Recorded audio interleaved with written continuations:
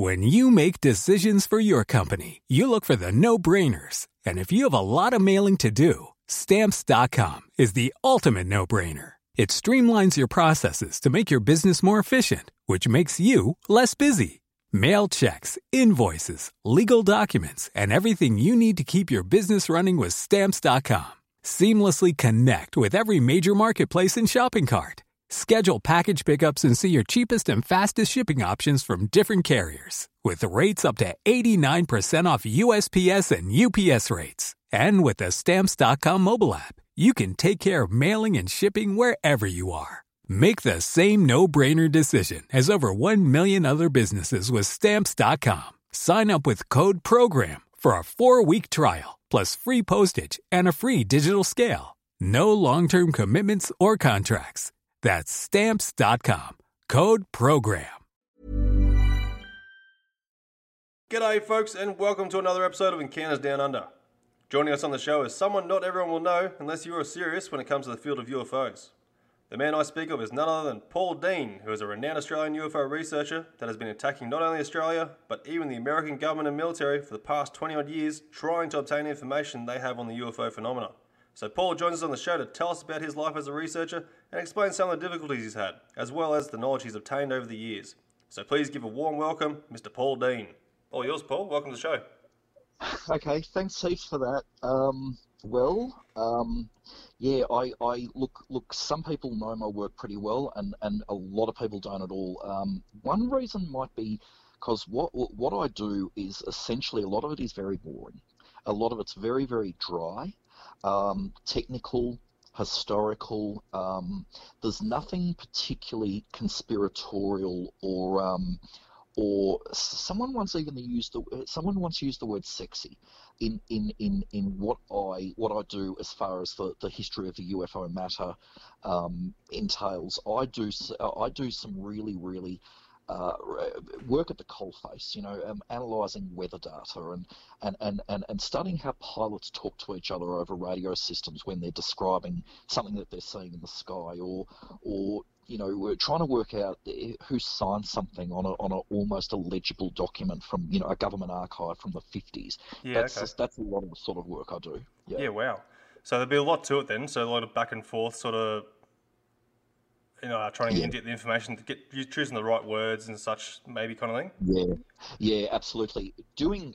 Everything. When you go to a state library or a national library or a university library, and you start looking for old books that haven't been assessed or studied by UFO researchers or even just general aerospace physicists or meteorologists or historians. Like when you're looking for old books or booklets or magazines that haven't been assessed or looked at from the 40s, or when you're looking for particular thesis dissertations on radar systems or meteorological phenomena or whatever, you have to be very, very specific. And it's the same thing dealing with the government. When you're dealing directly with ministers, or the Chief of Air, who's the head of our Air Force, or the Chief of Navy, who's the head of our Naval Command, or dealing with, say, the lawyers at the Australian Transport Safety Bureau, you have to have done your research first. You have to know their terminology, not yours, theirs. You can't be flinging the word UFO around. You certainly can't be flinging the word flying saucer around. You can't be flinging anything to do with aliens around. Whatever, you've got to be using their language. Accident incident notification is a better term for UFO sighting, if you know what I mean. Okay. Within Air Services Australia, that's the organisation that run our airports, that license airports, that run our navigational and radar systems. With them, you can't just say to them, look, I want copies of every UFO you've had in the last 5 years, every UFO report you've had in the last 5 years from pilots over Australia. They want to know, okay, so using our what system do you think pilots use with Air Services Australia with us? And you've got to say, well, I know that they report on your electronically submitted event report system. They report words like unknown traffic or unknown object, and then they say, now we know what you're talking about. Yeah, we'll go and fetch the information. Wait 2 months. So this is the sort of work I do, and it can be very, very dry. You need a lot of patience. You need to be dealing with a lot of bureaucracy. a lot of legal jargon, and some of there's some very significant barriers in what I do Yeah, wow. that are thrown up. Yeah. So what actually got you started into doing this sort of stuff? Like, did you have an experience for yourself, or did you just like No, find it interesting and go, I want to find out more about this? no. What I did, no, I've never seen a damn thing. Never seen a damn Oh, thing. that's unfortunate. Yeah, I know. I sort of wonder now if it's even worth it. It's like it's like I've got my head stuck in the bookwork anyway, not looking up, and it's just funny. But the two things that got me started. Yep. Okay, so I'm in Melbourne, and one of the world, or certainly up until recently, we'll say one of the world's most famous UFO cases was an infamous event called the Frederick Valentic Affair, and it happened Okay. in October 1978, tad before I was born. Yep. And what actually happened was a 21-year-old pilot by the name of Frederick Valentic took off from a suburban airport in Melbourne. He flew south. His plan, or his flight plan, was to simply fly south at sunset, pick up crayfish on King Island, which is near Tasmania, and fly back before night's end, and just a routine night flight, single engine or single propeller, single engine Cessna, with him as the single pilot on board, no other crew, no one else. And what actually happened was he never made it. He simply never made it to his destination. But what was interesting was this: the final 13 minutes of his journey, he was in constant radio communication with Tullamarine Airport in Melbourne. And his discussion with them, it'll make your hair, for those who don't know what I'm talking about, it'll make your hair stand on end. For Yep. those that do know what I'm talking about, they'll know what I'm talking about. Now, that incident, basically he described an object, or objects, probably one object, encircling, harassing his aircraft. He tried to shake it. He went in orbital circles around to try and shake it. He described it as shiny and metallic, blah, blah, blah. Then he vanished. Right, now, this event happened a bit before I was born, but um, it regularly, as I was growing up, it was, featured on a current affair or Today Tonight or one of those shows, or it was in magazines, or it was occasionally featured in newspaper articles. The 10th anniversary of Frederick Valentic's disappearance, and it was the 15th anniversary of Frederick Yep. Valentic's disappearance, and then, new so-called new evidence is coming out, whatever, and this would just keep playing out in the media. And of course, growing up, you'd think, well, what is all this about? Like, and my mum or my family or friends or whatever would say, oh, it's that pilot that saw a UFO and he vanished. And so that's one thing that got me interested. But the other thing that got me interested is that my father, who was actually in the army, he was in the Australian Army in Victoria, and he was in mapping and cartography. But he was driving between Sydney and Melbourne, and he had his own sighting, unfortunately by himself. So it's what we call a single witness case. Yep. Happened in the middle of the night, so not great. But it was a very, very provocative sighting. And my father's a very technical guy, like a pretty scientific guy. He's certainly not open to flights of fancy. He doesn't drink and drive. He's got perfect eyesight, all that. And he had a really confounding, perplexing experience that was fairly close range and scared the living daylights out of him. So those two. So we grew up. I grew up with him occasionally recounting this story, and those are the two things that got me stuck into the books. And the first thing I realised once I got stuck into the books, I mean, when you're a child going to the library, you're going to find books on unsolved mysteries, and you're going to find books on strange places and strange happenings and ghosts and whatever else. And it became apparent to me pretty quickly that a lot of it was garbage, or at best it was anecdotal and circumstantial. I mean, werewolves, Atlantis, vampires, Yep. whatever. But the Folklore sort of UFO stories.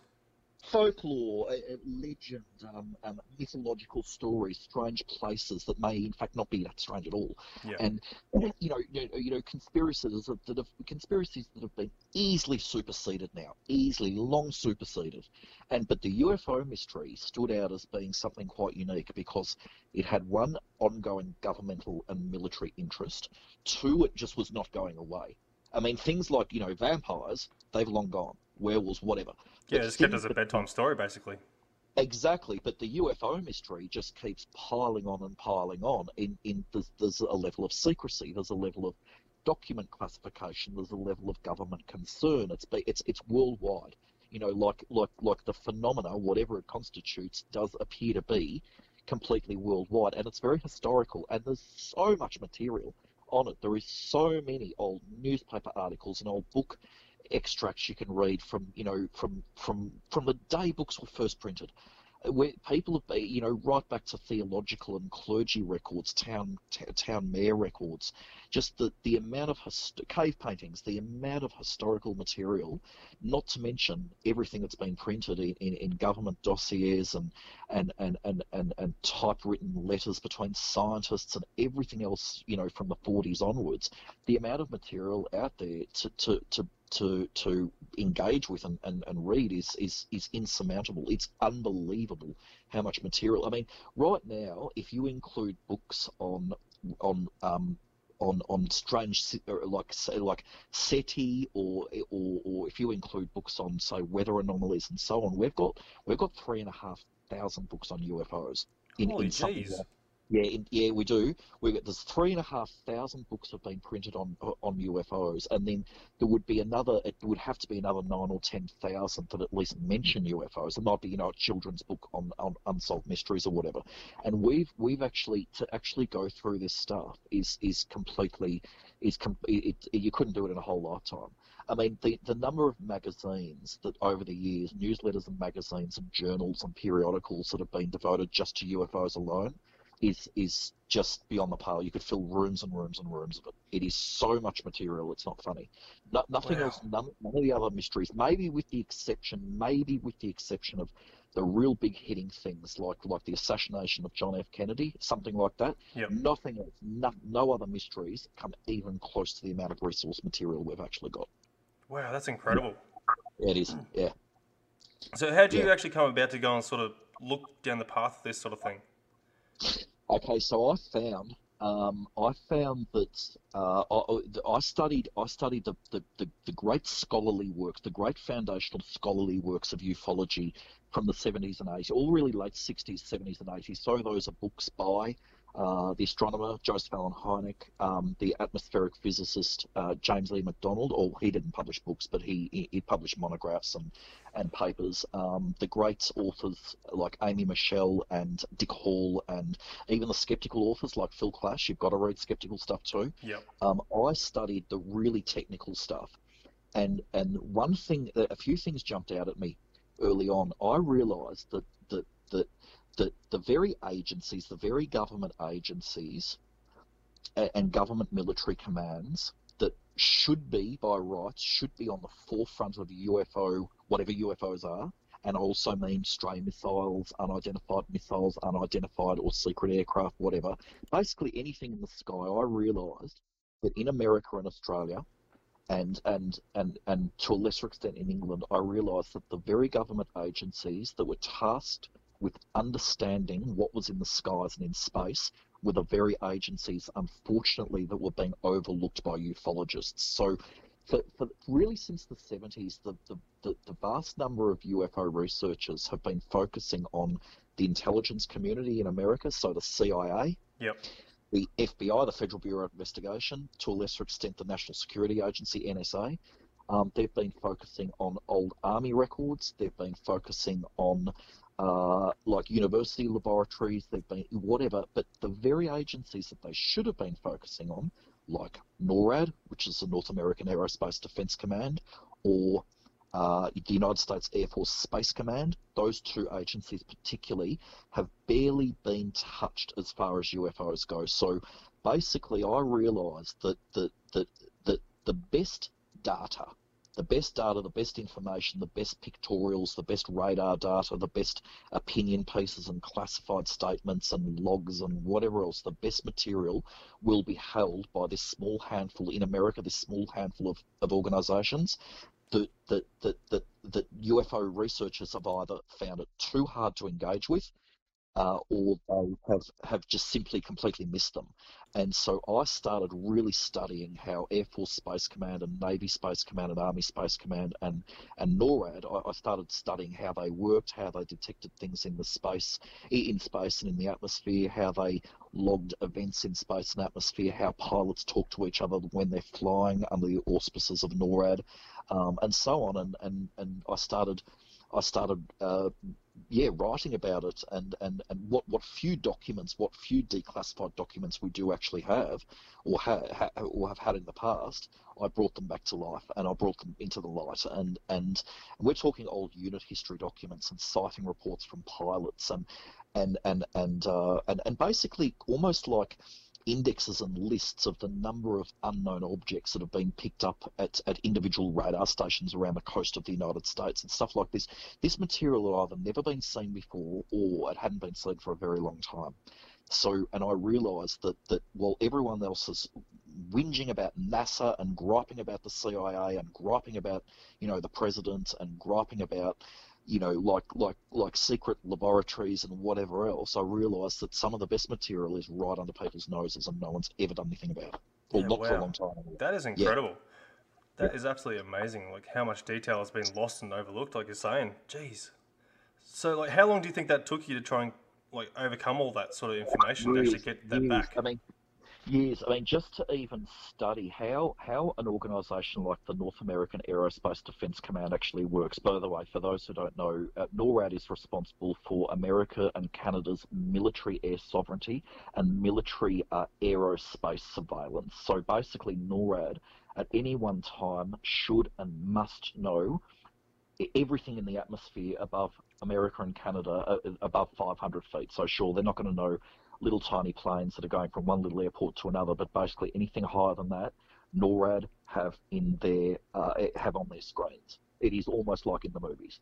And it took me years to figure out where all the NORAD bases are and what you have to do to work at NORAD and how they actually log sightings, like for example, when they pick up something on radar that should not be there, like it's hasn't filed a flight plan, it hasn't got any radio transmission coming from it, it won't identify itself, it's doing loop-de-loops in the sky, whatever. That's immediately with the radar system. It's called an unknown track. And it's called UT, unknown track. So I had to learn all this. I had to learn, how many unknown tracks they were picking up every year, how many of those unknown tracks were going away from the United States or Canada, how many were actually over the United States or Canada, how many turned out to be hijacked aircraft, blah, blah, blah. Oh This took wow. years and years, yeah, years and years of reading. And Space Command was even harder. One thing we've found out is that the United States Air Force's Space Command has this squadron that runs four. They're called ground electro-optical surveillance system telescopes, and what they are, they're these massive telescopes. There's one in New Mexico, one in Hawaii, one in Spain, and one in Korea, and they look up into, well, as long as it's not cloudy, they look up into space, and they cut this massive swathe of they look straight up, and they look at a big, huge portion of the stars above them, Yeah, and right. insanely sensitive mirrors, and they've got these special electro-optical kind of like sensors attached to the cameras. So the users, like the battle space controller people, like the guys with with the boffins with the glasses, they can actually watch everything going overhead, every single satellite, every single chunk of satellite, piece of bolt, something down to the size of a baseball, every meteorite, every little shard of comet ice, whatever. There's Oh just things wow. constantly zipping past at 36,000 k's an hour just over their heads. And every now and again, so every single object is already tagged. So a Cosmos satellite zooms past, it's tagged as, Cosmos 138, Yep. blah blah blah. Some old rocket body from a lunar mission goes past. That's already been tagged. It's number 9864272 US rocket body, whatever. Every now and again, though, just every now and again, something zooms past which no one's ever seen before, and Yep. that's when they jump. It's immediately called an uncorrelated target. And that means it's either one of a few things. It's either a piece of meteorite that they've never seen before. That's okay. That's if it's really big, like if it's leaving a big, huge trail on their screen, that's really scary. Because that could means it could be heading for Earth's surface. right? Yep. And then all their computers do something called an impact prediction report. They immediately send it to Washington and London and whatever else. Or it's part of the object that zooms overhead will be called an NFL, new foreign launch, which means it's a new missile or rocket that's being launched from North Korea or Iran or Russia or whatever. Yeah. But sometimes some uncorrelated targets, they appear and then they vanish, right? And they're the ones that we're spooked at, because in orbital dynamics, using in Newtonian physics and Kepler's law in space, things just don't vanish in space. Yes, occasionally a meteorite will zip past and go very close to Earth and then nick off back into interplanetary space, but sometimes maybe there's some things that are a little bit more interesting, like what we would call UFO. And these uncorrelated targets, to get hold of the actual data, is all classified. It doesn't matter how old it is. I could ask, and I have asked Air Force Space Command's 14th Air Force. It's called the Joint Functional Component Center for Space at Vandenberg Air Force Base in California. I can ask them for copies of all uncorrelated data, or all uncorrelated target data for, say, 1989. And they will come back and they'll say, all uncorrelated target data, no matter what year you specify, it is all classified secret or above. That means secret or top secret, and we're not releasing a single thing. Right, not a single thing. Go somewhere else. So do you think some of this could have been passed off as technical glitches with the system, maybe, that could have been mistaken? And there's actually a term for that. They're called false UCTs. What actually happens is, with uncorrelated targets in space, there's actually 4 types. Once they've seen it a couple of times, or once they've got a really good look at it, or once it's appeared, let's say it appears on one of the telescope screens, then it appears on another one on the other side of the world, or once, let's say it appears on the telescope screen in Hawaii, and then it also crosses over the United States and it trips something called the Space Track Fence, which is an ultra-long-range radar from California to Florida. Yep. Let's say it's seen on multiple different systems, right? Yep. Once they sort of know what they're looking at, like which direction it's going, how high it is, how large it is, they actually tag it as one of 4 things. It's either a critical UCT, that means it's foreign and it's bad and it's nasty and it's probably got cameras on it, or it might bomb us. Or 2, it's classified as a significant UCT, which means maybe we've got to keep looking at this thing, it could be bad. Then there's an insignificant UCT, which is probably just some little bolt or nut that's come off a satellite. And then there's something called a false UTC, which is, UCT. A false UCT is a system glitch. It's something that looks like it was there, but it actually wasn't there. And that could be something, even like a piece of ice that's actually melted. By the time they get a second look at it, it's gone forever. Yeah. So that's called a false. But yeah, I mean, some of them will be system glitches. I mean, there's no doubt about it. But I've actually got booklets. The way these telescopes work, I've got copies of declassified booklets, or I've even got a copy of an instruction manual on how to run these cameras, and it's like 57 pages just to learn how to use the screens. Oh wow! And it's really, it's incredible. And that's from the 80s. So imagine what they've got now in 2000. Yeah, that's amazing, especially from the 80s. Jeez. Yeah, I know. Well, I found one document the other day that rocked me to the core. There's a huge radar base in Florida. Everyone knows about it. It's been there since the 60s. It's called the Eglin site, or the Eglin facility, or the Eglin radar station. And its job is to look over the Caribbean. So it looks up over the Caribbean, like over Cuba and Bahamas, and it's looking for submarine-launched ballistic missiles. It's looking for intercontinental ballistic missiles, intermediate-range ballistic missiles coming from Eastern Bloc or communist countries, or countries like that have been problematic in the past, like Grenada, or particularly Cuba. Yep. Anyway, it turns out I've got a 1980. What we call the radar station is run by a squadron called it used to be run by a squadron called the 20th Missile Warning Squadron. And I've got a unit history. Unit history is like a 50-page booklet about what the squadron did for that whole year. So, the number of awards that were given to servicemen, how much money they went through, how much fuel they went through on the base, how much electricity they went through, was there a visiting general, did the president drop by, how much lunches did we eat, whatever. Wow. But in there, I know, in there there's a chapter on, it's called capabilities. And it simply says the Eglin Space Radar System performed exceeding capabilities. We were able to detect 2 test launches from Cuba's landmass, blah, blah, blah. We also saw two Soviet pre-launch events or launch events that were warned to us, no problem. But anyway, it goes on.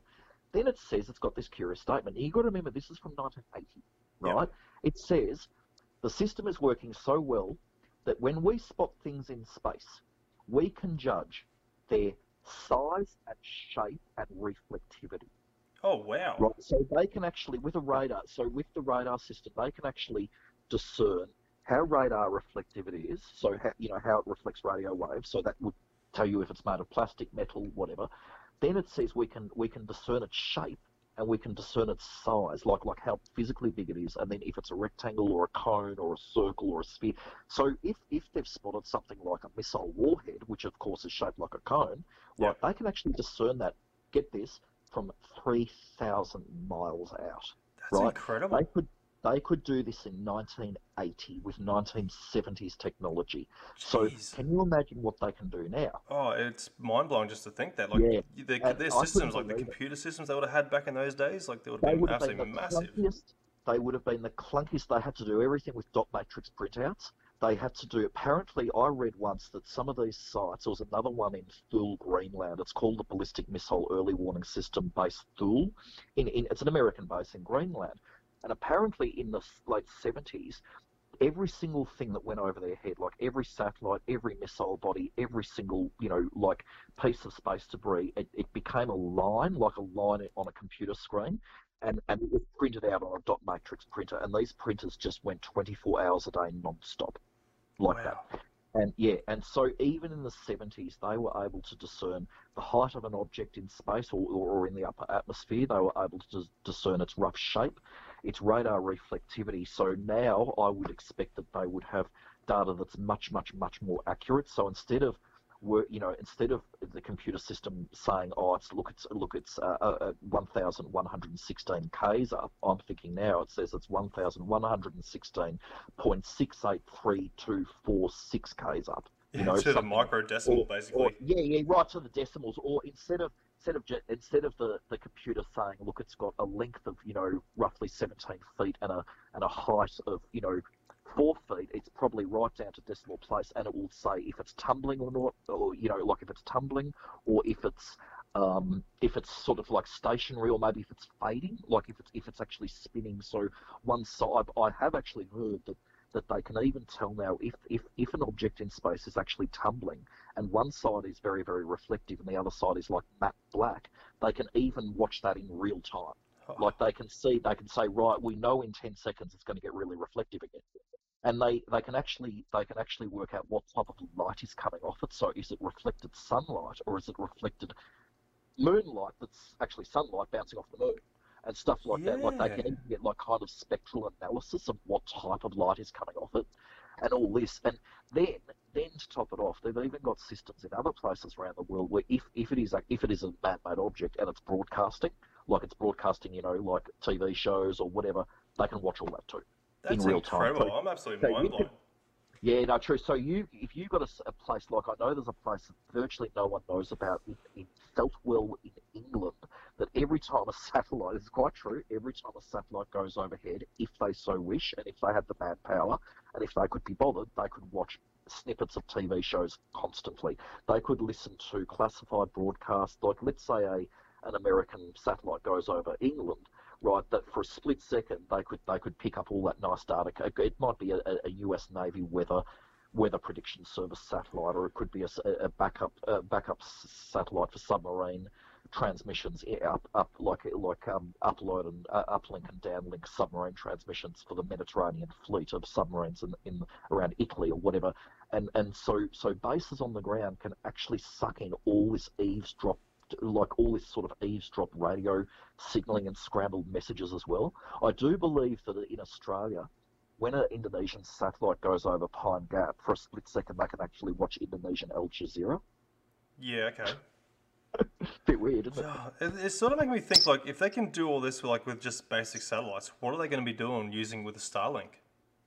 Well, it's going to be, I don't know. I mean, it's amazing. I mean, what we've got now is just so incredible. I mean, what what we can watch in space with the right resources is so incredible now that, and it's not just, it used to be that it's just up to like 600 Ks into space, but now our systems on the ground are able to look up to like 36,000 Ks into space, which is the really high flying satellites that do things like weather mapping and that, so like telescopes and stuff like that. It's just unbelievable. Yeah, it is. It's absolutely incredible. Mm. Like I said, I couldn't stop saying, wow, that's how mind blown I am, but just how much technology we had back in the 80s there. Like, I don't think people realise how much we could do back then.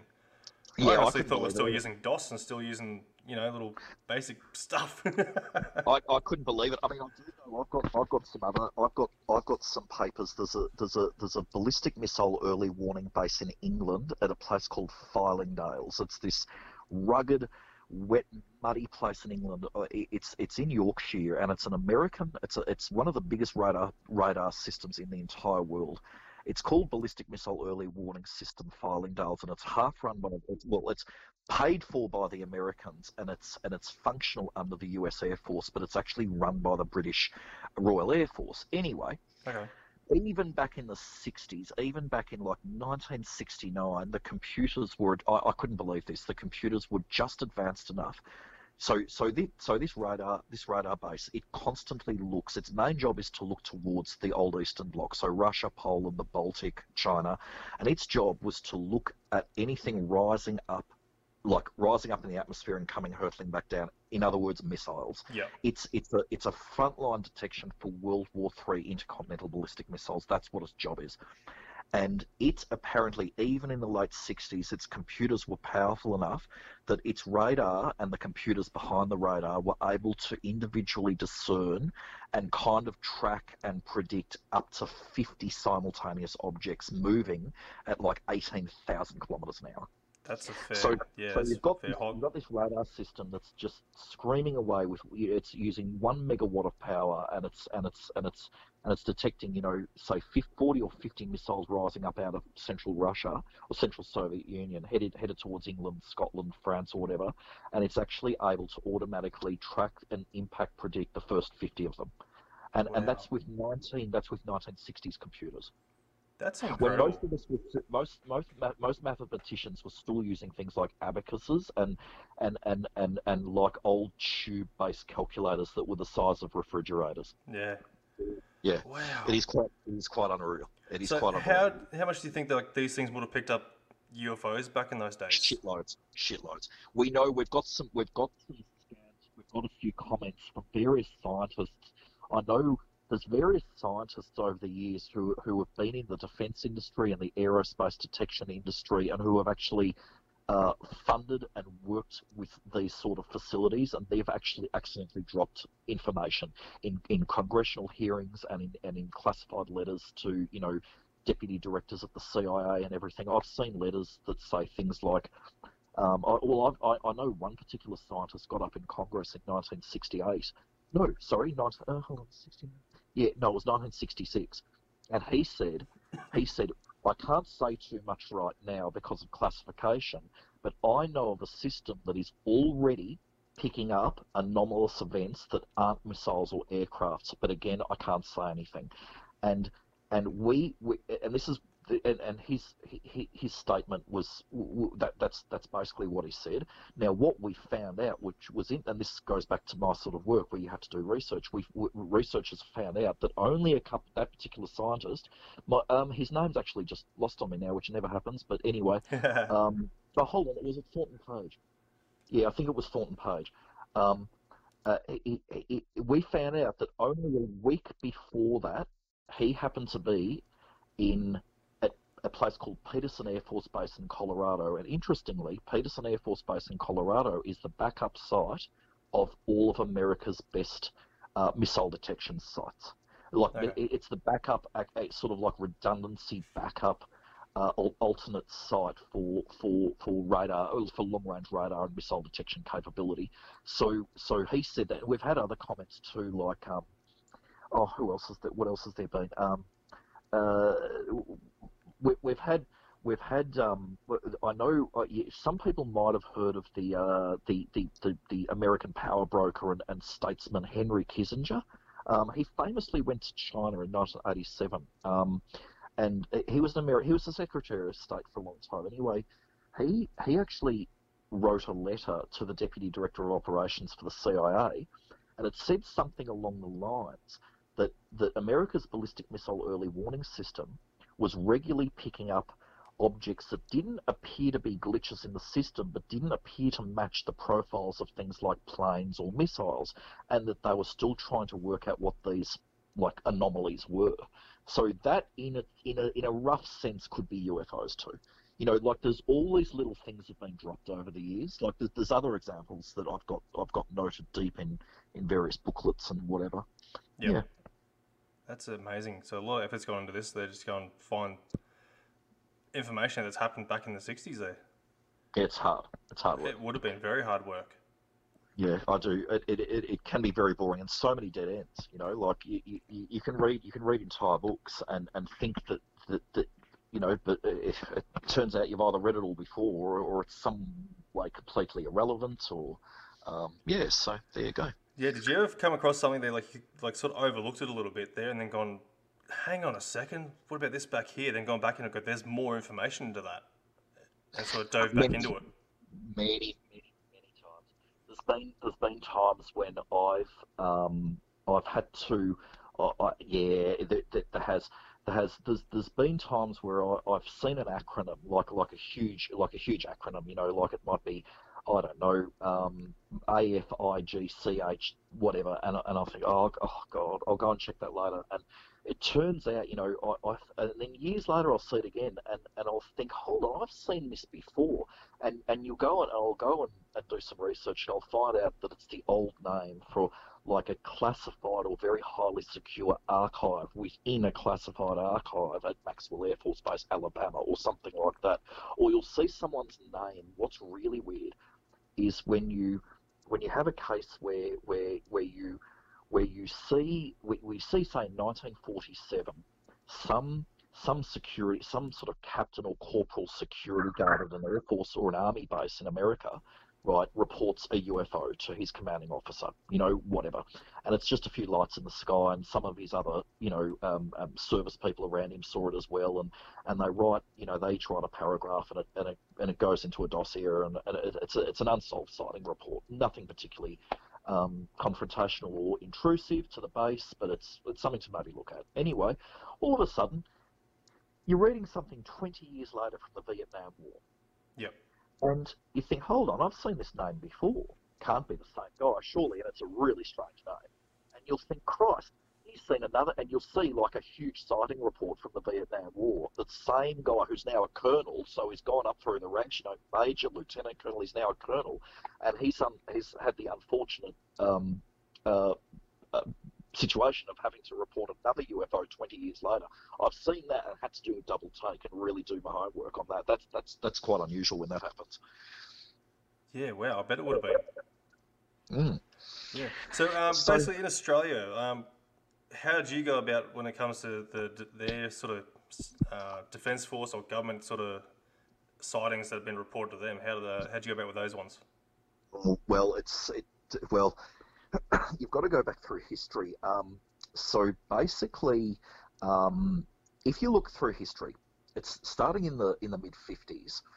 The agency ultimately responsible for UFOs was the Royal Australian Air Force.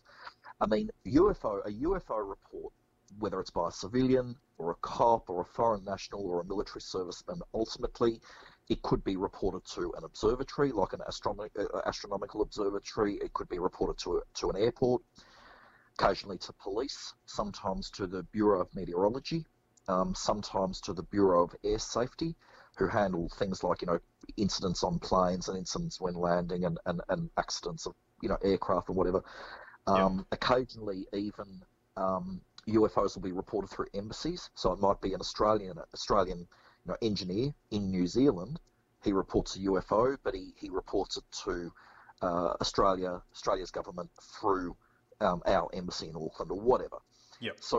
But ultimately, most reports either simply went into drawers, like folders, and that's it, or they ultimately went to the Royal Australian Air Force.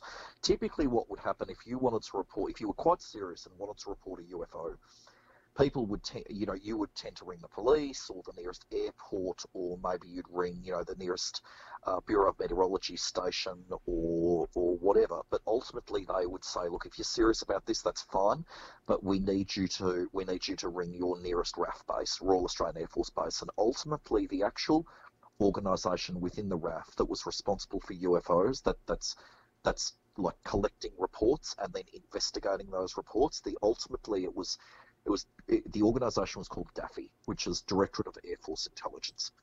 And so each RAF base in Australia, I think with the exception of two of them, the really small ones, but almost all RAF bases in Australia had a DAFI officer, or Directorate of Air Force Intelligence officer, or officers plural. And Hey, I'm Ryan Reynolds. Recently, I asked Mint Mobile's legal team if big wireless companies are allowed to raise prices due to inflation. They said yes. And then when I asked if raising prices technically violates those onerous 2-year contracts, they said, "What the f*** are you talking about, you insane Hollywood ass?" So to recap, we're cutting the price of Mint Unlimited from $30 a month to just $15 a month. Give it a try at mintmobile.com/switch. $45 up front for 3 months plus taxes and fees. Promo rate for new customers for limited time. Unlimited more than 40 gigabytes per month. Slows full terms at mintmobile.com. They would, if you were serious about your UFO report, they would take your phone call or take your mail, and they would send you out a 3-page pro forma, like a 3-page essentially form to fill out, and it would have, your name, your date of birth, your address, the location where you thought you saw the UFO, the color of the UFO or UFOs, the number of UFOs, any sound associated with them, the angular width, like how big were they, whatever. It was 3 pages. Yeah, wow. So that's a pretty serious document. Yeah, it's called a UFO. Yeah, it's called a UFO pro forma. Or back then it was actually Australia. We didn't actually use the word UFO we actually rarely used the word UFO. Mostly from the 70s onwards, it was actually called an unusual aerial sighting, UAS, unusual aerial sighting. Very occasionally it was called an unusual aerial phenomena, but mostly UAS. Yep. Anyway, you'd fill it out, and they would receive it, and then they would do an investigation. So they would investigate what planes were in the sky at the time, what planets were visible on the horizon at the time, what sort of weather conditions you would have been experiencing on that day or night. They'd look into sneaky stuff like, were you a repeat UFO witness? Were you the sort of person who was reporting one every night? Yep. They would look at satellite prediction services, like what satellites were going overhead. They would write back to you with follow-up questions, like about your eyesight, or just to get an absolute clarification of what direction you were actually looking at, or whatever. So they would delve right into it, like so they pretty much really get into you to go into every single bit of detail. So that's pretty incredible. Yeah. That was good. In some cases, if it was near enough, if it was near enough to the base, they would actually send someone. So they would actually send a RAF officer, or RAF officers plural. They would actually send in a staff car. So if the sighting happened right near a RAF base, and it was actually something that could have been a threat to national security, like a surveillance drone, or maybe a meteorite, like a piece of space debris that might have landed right near a military facility, or if it was something that was part of some sort of ongoing pattern that someone higher up had said, look, we really need to get on top of this, even if it's just to quell public fear, they would actually send a RAF officer, particularly in the 50s. In the 50s and 60s, they would regularly send RAF officers, particularly if there was some sort of physical evidence they needed to pick up, like film negatives, if they needed to look at a supposed landing site, take measurements at a landing site, if they felt that if they felt it's something they could solve, like let's say someone kept reporting that every Wednesday night there was a UFO on the mountain. Every Wednesday night there was a UFO on the mountain. Finally, the RAF have had enough. They say, right, we're going to get on top of this. We're going to go up to this bloody mountain. Right, and they might go up there and find that there's someone who's using floodlights every night at that exact time because they're deer hunting, whatever. So that sort of thing. But sometimes, and look, more often than not, the RAF officers did make some attempt. Look, a lot of the cases were obviously, they were so loose with, they were so poorly reported, that the witness didn't know the date or the time, or they couldn't really decide if the UFO was white or if it was silver or whatever. So a lot of those cases would be pushed to the back of the queue. But sometimes they would get some really good cases. Now, to answer your question, what have I found more recently? Something that is really important, I feel, is that so the Royal Australian Air Force closed up its UFO shop in 1994. They found that it was costing too much. It wasn't getting anywhere. They were constantly being charged with allegations of covering up. They were just not getting any scientific merit out of it, and they weren't trying to. They decided, look, this is someone else's problem. Maybe the CSIRO can take it over. Maybe the police can deal with it. Who knows? The airports, but we're not doing it anymore. They've said we've been doing it for 40 years. The actual guy who closed the program down was a Group Captain Brett Bennington, and he recommended to the Chief of Air Staff that the UFO sightings collection program be basically shut down. He did leave one little caveat. If someone honestly thinks that they see something that could be something like a burning aircraft, like an aircraft in distress, or a piece of space debris that's landed somewhere and it might be of great technical value to Australian scientists, then they would begrudgingly hear you out if you really wanted to write them a letter. But basically, they were not investigating UFOs anymore. Go somewhere else. Yep. So that's anyway, fair enough. however, that most of them, So, however, at around about the same time is when Australia's long-range radar systems got really, really good. And Australia's got a number of awesome radar systems. One of them is what we call JINDALI, the JINDALI Over the Horizon Radar Network, and it's run by a squadron called 1RSU. Another radar system or a group of radar systems we've got are these semi-mobile radar systems that are on the back of trucks, and they're run by a squadron called 3 Crew, or 3 Control and Reporting Unit. And yet another series of radar stations or radar systems that we've got are the ones that are at all the Air Force bases.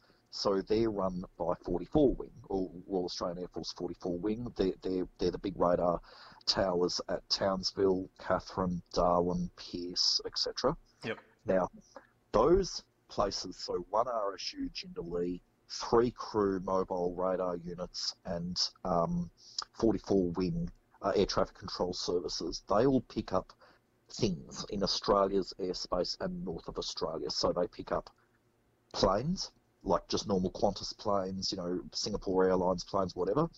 They pick up helicopters up there. They see Indonesian aircraft. They see the occasional drug runner from Papua New Guinea or whatever. They see the occasional illegal flight, like a stolen aircraft or an aircraft that's landing somewhere else than it said it would. They may see the occasional missile. If their radars are really, really lucky, they may even pick up an incoming meteorite. Yep. Now, every now and again, though, and I've got the actual paperwork, I actually got it out of the government under powerful Freedom of Information Act laws, they pick up something called contacts of interest, COI. Okay, and a contact of interest is something that is on their screens for long enough that it's not just spurious. Like, it's not like a flock of extremely dense seagulls. It's not like a really bizarre weather pattern. It's whatever. It's something that's got to be actually with purpose. It's flying at a it's flying at a consistent speed. It's got some radar reflectivity. It certainly looks like an aircraft, but it's got no flight plan. It's got no radio transmission. They ask it to land. They say, like the battle space controllers will see this blip on their screen and they'll say, right, that's a contact of interest. Wow, what's he doing up there? Geez, he's got no flight plan. He's got no radio transmission. He's not in a Mayday situation. We better talk to him. So they'll talk. They'll say, right, aircraft in sector 204, whatever. Can you identify yourself? Then nothing happens. And let's say it starts doing loop-de-loops, or it goes up in height or down in height, or it disappears and reappears somewhere else, then you've got a real serious problem. Yeah. And that is called a contact of interest. And what happens is they record as much data as possible. They record where they first saw it, like where it appeared on their screens first, where it disappeared, or like 5 minutes later it disappears. They record that. They record like the actual path it took over Australia's airspace. They look at the actual strength of the return, like how big was this object? Was it really highly reflective? Did it have as much as radar return as say a huge jumbo jet, or was it something quite clearly very small? They look at whether it performed any really bizarre movements, whether it was at ridiculously high altitudes, that sort of thing. And the battle space controllers at the Jindalee Centre, or wherever, at the air traffic control towers, whatever, they will actually do a drawing. It's called a contact of interest pictogram. They will actually do a drawing. It's a map of where it appeared, what it did in the sky, and where it disappeared. And then they will also take a recording of what was on their screens, like an actual digital MP3 recording. Okay. And they will send it up the chain of command. And that's cool. And it gets put into something called the contact of interest database. And that is where I suspect some of Australia's best UFO cases are. I've actually successfully had portions of that database released. And I've got it on my website. Like I've actually got, it literally looks like an Excel spreadsheet. It's really weird. It looks like an Excel spreadsheet with days of contacts of interest. I've reported, it shows the latitude and longitude where the object first appeared, the site that actually picked it up, like was it Townsville RAF base, or was it, like Jindalee system in Alice Springs or whatever. Then it's got, was anyone briefed on the matter urgently, the date when it happened, all this. They would only release certain information. Many of the columns of these Excel spreadsheet type pages, they've just blacked out under national security exemptions. So that is where you've got our best billion-dollar radar systems have picked up objects that are solid enough in the sky, but we have no idea what they are. Yeah, wow. So how long do you think we've had these radar systems for in Australia? So all the RAF bases have always had long range primary radar. So originally they had right back in the 70s, all our Air Force bases had radars that were Italian radars, are very good, and now they've got, I believe, Raytheon radars, which are made by like French and British. And we've probably got software that's made by, it's interoperable with American systems. We've had them for a very long time now. Jindalee Over the Horizon radar network, that's quite new. And when I say new, it came online, I think, in 1996, but it had very limited coverage. Then it's had upgrade after upgrade after upgrade, and now it can see down on huge parts of like Indonesia and Andaman Sea and East Timor, Cape York, Gulf of Carpentaria, whatever. So Jindalee's been around now for probably 28 years, but it's only gotten really good in the last 12 years. Now, the 3 crew radars that are semi-mobile, like they're the ones we cut off to Afghanistan and East Timor and Iraq and stuff like that. They've been around. Mobile radar systems have been around and gotten better. Like the ones in the 80s, the new Doppler digital ones in the 80s were always very good. So they'll only be better and better and better than that. There's another possible location or another possible data set for what we would call UFOs that I've never tackled because I know I won't get anywhere because it'll be very highly classified. But Australia's Air Force has airborne early warning aircraft, like AWACS aircraft, and they can look out in every direction with cameras and radar systems and infrared technology. They can look out, for hundreds of kilometres in a panoramic view. And they can look at everything that's up in the sky: weather cells, planes, missiles, nothing, and that data, like let's say an AWACS aircraft is flying off the coast of Indonesia, and it picks up a couple of Indonesian fighter jets below it. That's sort of normal. But it also picks up something else up in there, and they zoom in on it, and it's something that looks really weird. And they get some bearings and azimuth data on it, and they get some close-in photographs. That's the sort of material that would be housed. That would be actually housed. We know the wing that the organisation within the Air Force that runs the AWACS system. It's 42 wing, and they're based in.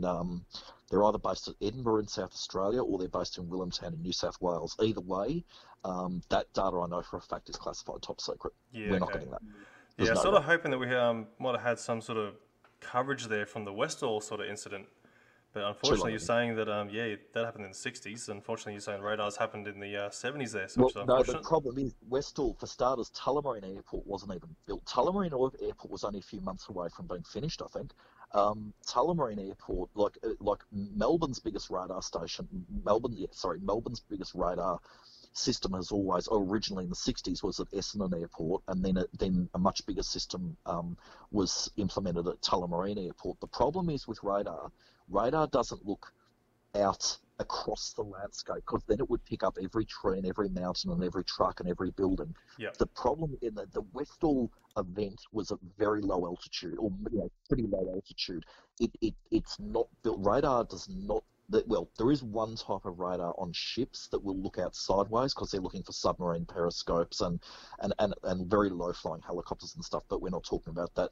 Yep. Like ground-based radars in cities look up, and I don't mean literally up only. They look up, sort of east, west, south, north, but they don't look across the landscape. So yep. For something like, it's so long ago now that there's no way that if the Westall event had happened a little bit nearer a major airport and in today's day and age when you can store everything digitally, like all digital radar data, yeah, maybe. But, so there you go. Yeah, no, that's incredible. So, going on like the years of research that you've done, like what do you think would have been the greatest document that you've uncovered that sort of just blew your mind? God.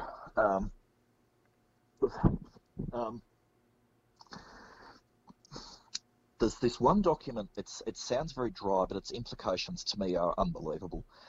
It's called the Bolander Memo. So back in 1969, the United States Air Force and the University of, to cut a long story short, the US Air Force and the University of Colorado joined forces to basically debunk UFOs. And they did a pretty good job of it. They certainly did scientifically they did a very poor job of it. Real scientists laugh at it's called the Condon Report, came out in 1969.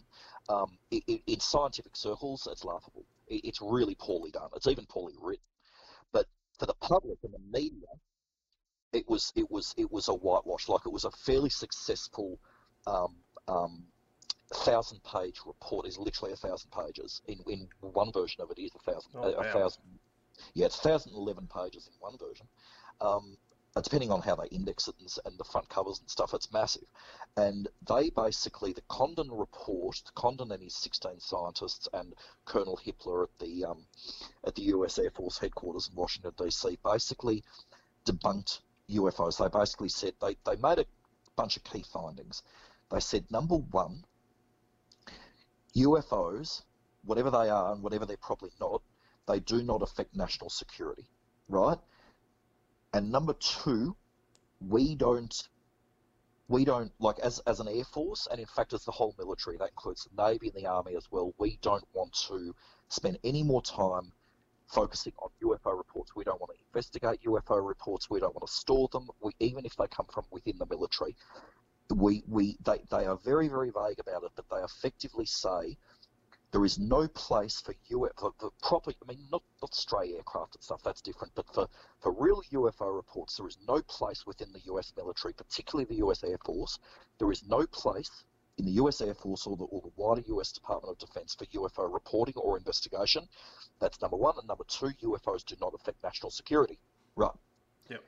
So that was the public findings. That's what the Secretary of the Air Force, Dr. Robert Siemens, and Condon and his merry team told the world.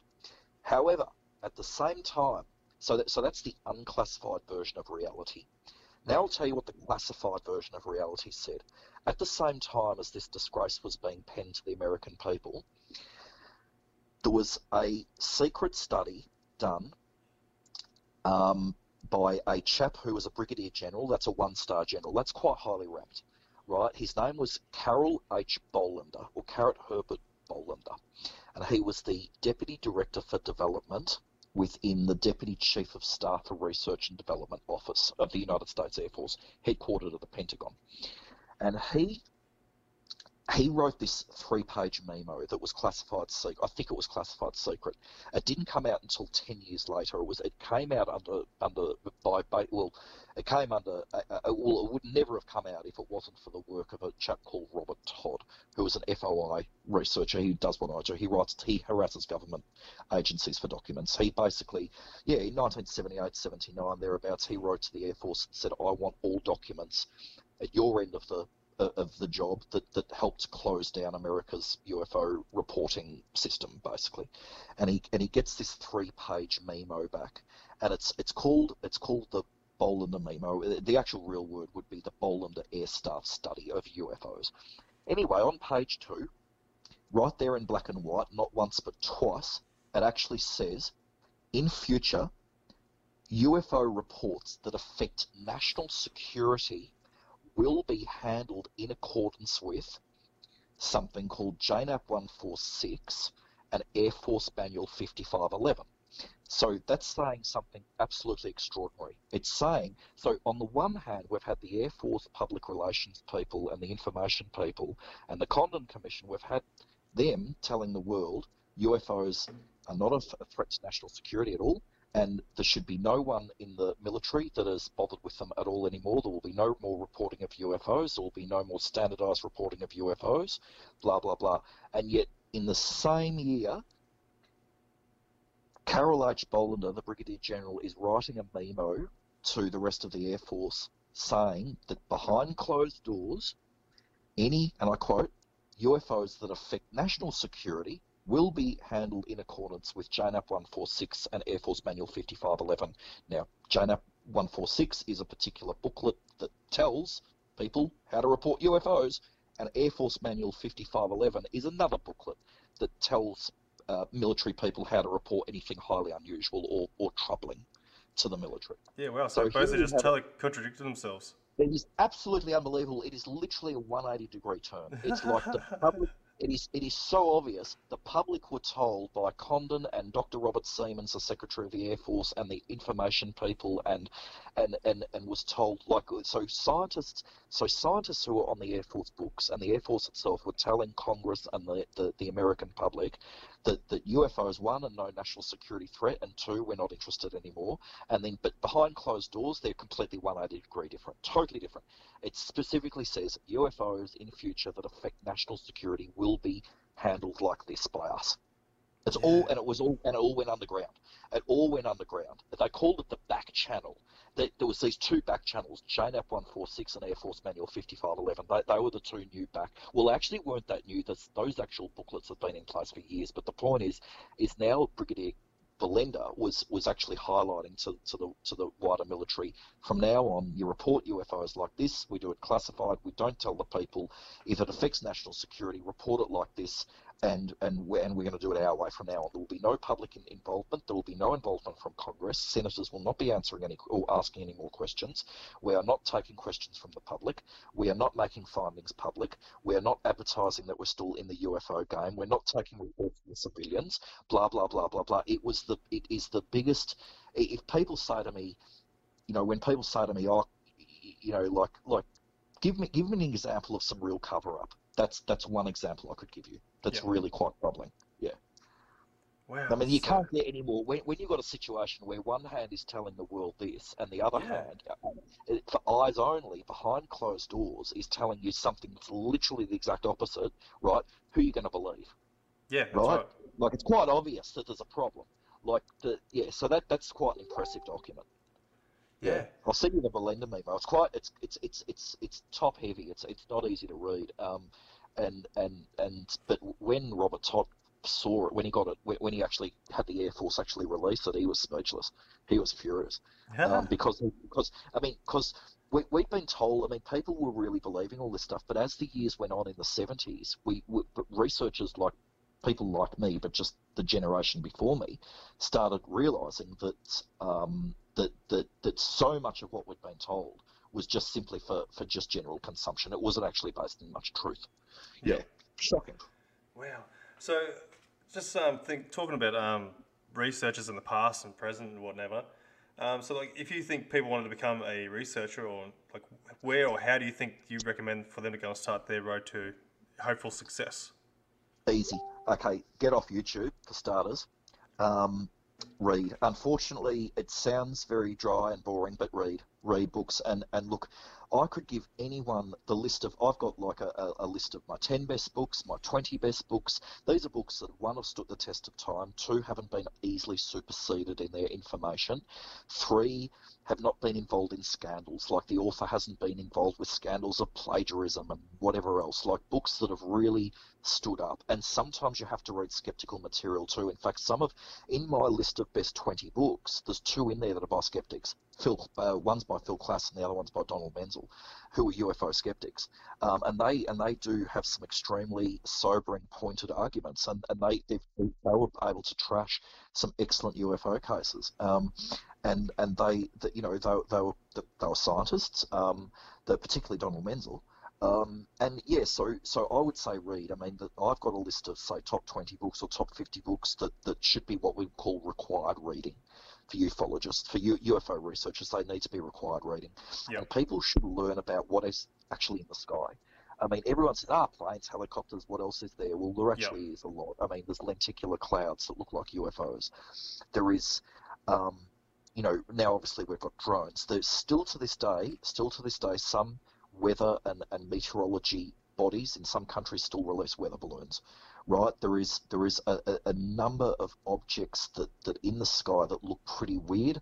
Aerial refueling aircraft in layers of pollution look really bizarre. Some combinations of stars just coming up on the horizon. You need to know a bit about astronomy. You can't. The list goes on. Yeah.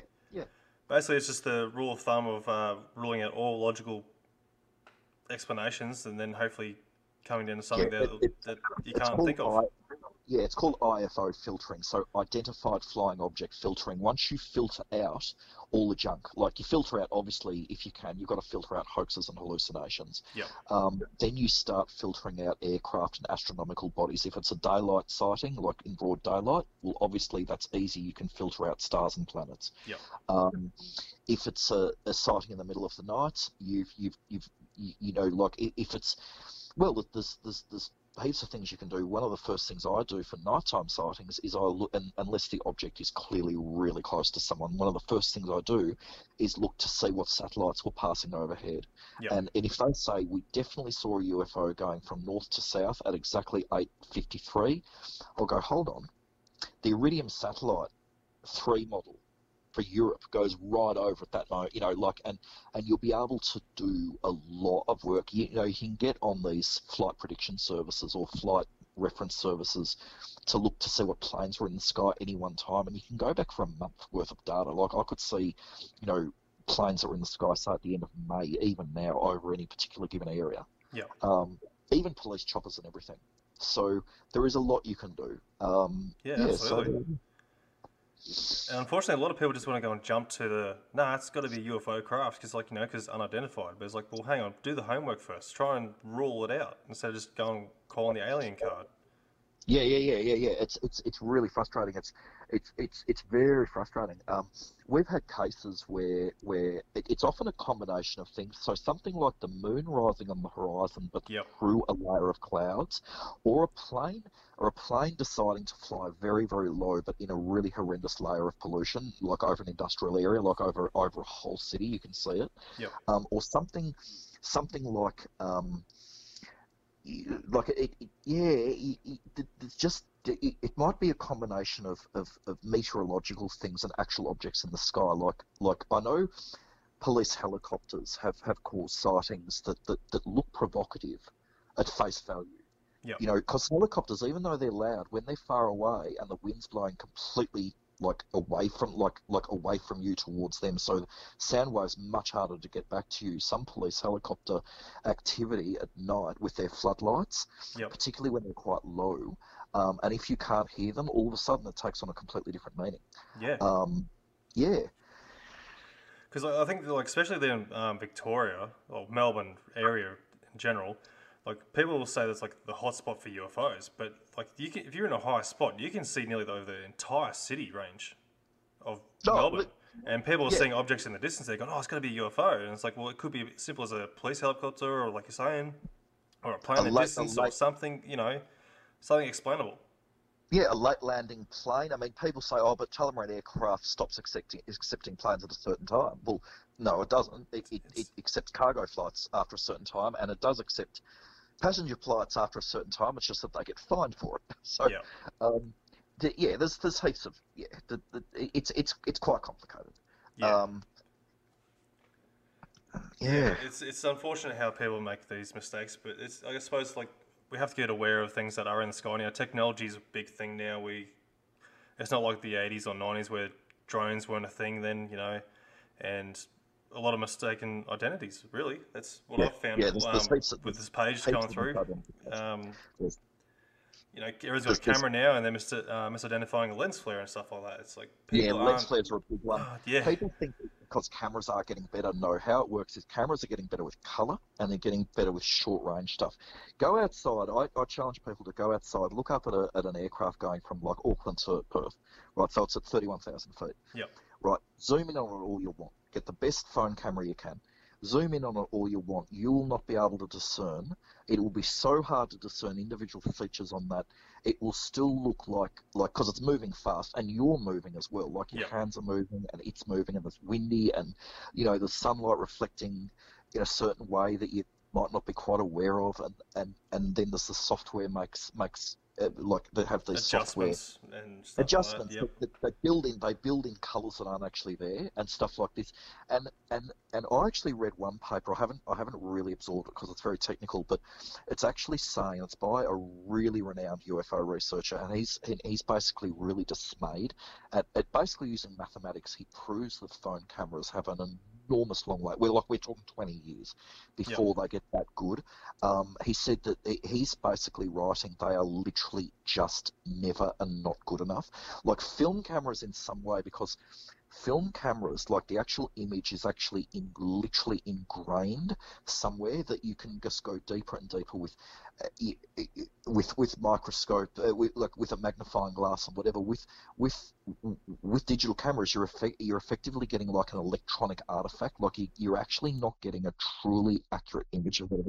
You're actually getting something that's passed through layers and layers of software. That's right. Pixelation and stuff like that comes into effect.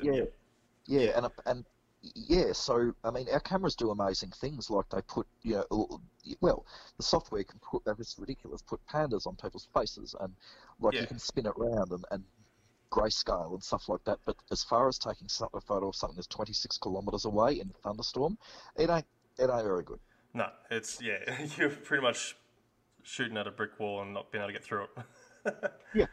So, a question for you. All right, so we're basically going to go towards also got a bit of a disclosure, if you want to call it that. I don't really think it's much of a disclosure, but, a bit of a cryptic disclosure, if anything. So, do you think we'll get any information or footage like we've recently had released from America from Australians' perspective? No. I think it'd be pretty unlikely. If you're talking about footage taken from, say, like Australia's got FA-18 Hornets F-18 Hornets and FA-18 Super Hornets, and we've got those AWACS aircraft and various transport planes and so on. I would actually be curious to know, and I've asked around occasionally. I just don't know what cameras, not maybe personal cameras, but what sort of actual photographic equipment pilots and navigators and weapons officers are actually taking up there with them. Yep. That's number one. So obviously to get pictures or moving images, you've got to take equipment up with you. Now, as far as military equipment, so that means forward-looking infrared cameras, electro-optical systems that they look for things like heat plumes, or they look for, say, they look for sort of like they hone in on weapons systems and then take automatic pictures whether the pilot even knows about it and stuff like that. Have we taken really extraordinary pictures? Look, I don't even see. I have not. It's been a long time since I've even seen pictures of where an Australian pilot or an Australian seaman in the ocean, or a captain or a navigator or whatever, has taken say, intelligence or security photographs or moving images of, say, an Indonesian fighter jet or an Indonesian... I mean, the closest thing I know is when our Navy takes photographs of people smuggling boats or drift, like empty boats that are just drifting in the sea for backup intelligence, where's it from, have they all drowned, whatever. That's the closest thing I can think of to where, certainly in our northern approaches in Northern Territory, WA, Queensland, where anyone's taking photographs out essentially on what could be the battlefield or out in forward operational areas. Are our pilots taking photographs of stuff in the sky regularly? Are they allowed? Do they even know that they're doing it? Like I said, some systems apparently take photographs automatically and the pilots don't even realise. Yeah. And they're instantaneously uplinked to satellites and sent straight back down to a fusion headquarters in Glenbrook or maybe Alice Springs or whatever. Are we going to get anything? I would doubt it. I would very much doubt it. I think it would be a fluke. I think it would be like a one-off. Do you know what I mean? Yep. So, so just a quick question in regards to that. So, like, say someone did want to try and track down information from the military. Like, who is our military sort of personnel to try and ask in that regard? Like, you know how America's got the FBI and the CIA or whatever and whatnot. Who's the Australian side of things? Royal Australian Air Force, but particularly the organisations or actual officers, the director of the Directorate of Coordination for the Royal Australian Air Force. That's one. Another one would be the Defence Flight Safety Bureau, or has it changed its name? It used to be called the Directorate of Defence Aviation and Air Force Safety, but now it's just recently changed its name to, I think it's called the Directorate of Flight Services or the Directorate of Flight Safety Bureau or something. It's just very recent. I'm going to have to check that out, but that's another one. Another one would be the Australian Transport Safety Bureau's, which is not military, but it's civilian, but the Australian Transport Safety Bureau's accident and incident notification people in Canberra. And another one would be the Air Services Australia electronically submitted event report analysts. Another one would be anyone operating the radar systems on the Anzac class frigates that are run by the Royal Australian Navy's Naval Command. That would be another one. Oh, I might have to go soon. Yep. Yeah, so that they would be the organiser. Oh, and another one for, like, if you're talking about actual sightings like video footage and actual descriptive sightings, this won't work. But 41 Wing, like I was saying before, 41 Wing run one RSU radar system Jindalee, and they run the three crews, the three reporting and control and reporting units. Sorry, and Yep. they log atmospheric and aerospace detections of what I was saying before about contacts of interest. Yeah. Yep. Cool. Well, before we let you go, mate, I've got another question here. Not a question, but well, actually, it is a question. Actually, if people want to find the research that you've done in the past, where could they find it? I believe you have a website. Yeah. So it's called, I think if you just type in, I suppose it's 4 words: UFOs space documenting space the space evidence. So UFOs documenting the evidence, and I suppose you could put Paul Dean next to it. That would be that, because it's a blog site. It's called UFOs Documenting the Evidence. I don't know the exact URL. I'm not good with that stuff. But I'm crap. But that would be that is where the vast bulk of my work is. Yep. Cool. So any particular researchers or anything like that you've worked with there you want to give a bit of a shout out or a bit of a small rundown at least? Keith Basterfield is the person in Australia I work most with, and he's very, very good, very level-headed, very sensible. His work is very, very reliable. If you want an accurate picture of what's gone on in Australian ufology since day dot, his work is very good. Another one who's very, very good with Australian UFO history is Bill Chalker. He's in Sydney. Overseas, I work heavily with Barry Greenwood. Barry is in Boston, in Massachusetts, and he actually has the largest personal collection of UFO material in the world. Oh, wow. So, government documents, magazines, books. He has 3 rooms completely full to the ceilings. I mean, thousands and thousands and thousands of case files, like actual UFO files, like actual case reports. You know, I mean, he's got 18 folders just on Roswell alone. And, you know, he has, when I talk on Skype with him, he pans the camera around and the amount of material just in that room alone is so unbelievable. It's literally packed to the ceiling, absolutely packed to the ceiling. He said it's even up and down the hallway now. Oh no! Yeah, it's bad. And he's scanning it, and I think he estimated, this is a few years ago, he estimated that scanning for 8 hours a day, he'll be scanning for 22 years. Oh. Yep, that's how much he's got, and then he's got a mate called Dan Aldrich, who's nearly as bad. There is a lot of material out there. That's what I was saying before. You got no idea. That's incredible. And you got no idea. Yeah, no, I don't think anyone really does. Really, even the biggest researchers in the world, they probably have no idea either. It's an endless can of worms. Yeah. So anyway, that's. No, mate, that's absolutely awesome, mate. Thank you very much for joining us, mate. That's incredible. That's all right. And I hope people get a better understanding of how much effort's put in behind researching UFOs and that. It is worth doing. Even if you just pick one area or one country or one case, it's absolutely worth doing. Yeah, especially when you get a big breakthrough anyway. Yeah, it is good. It's very rewarding. All right, well, thank you very much for having me. No, mate, thank you very much for joining us, mate. It's been an absolutely incredible interview having you there. And hope to talk to you soon. That's all right. Yeah, we'll do it again. Definitely, mate. All Look right. forward to it, mate. All the best. See ya. Bye. See you, mate.